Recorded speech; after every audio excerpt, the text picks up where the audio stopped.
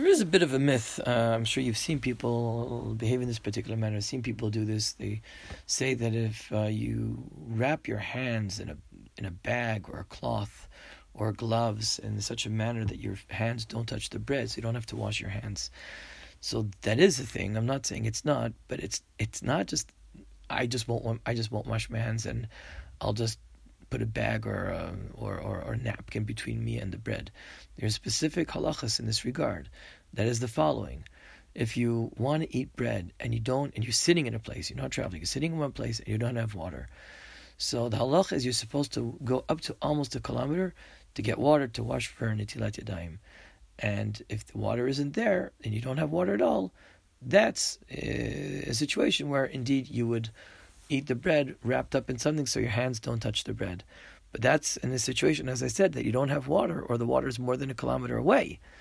If you're sitting down and eating, that's a situation that you can eat the bread by wrapping your hands up in something between you, putting a napkin on the bread on the sandwich.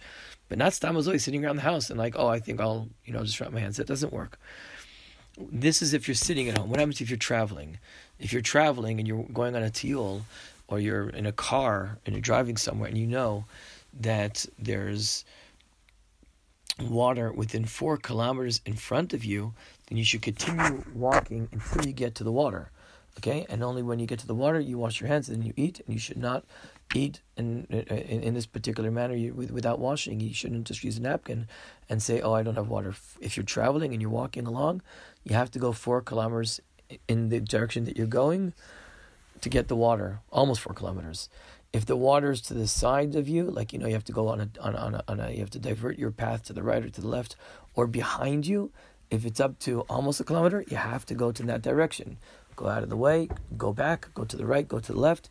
Again, this is a traveling situation, and then you have to go wash with the water that's again just under a kilometer to your right, left, or behind you. And as I said, up to 4 kilometers in front of you. But if in that situation is that the water is farther than this. In other words, it's more than 4 kilometers in front of you, more than a kilometer to your right, left, or behind you, and you're hungry, that's when you activate I'll wrap the bread, the sandwich in a napkin or in a bag or something and eat it without touching it.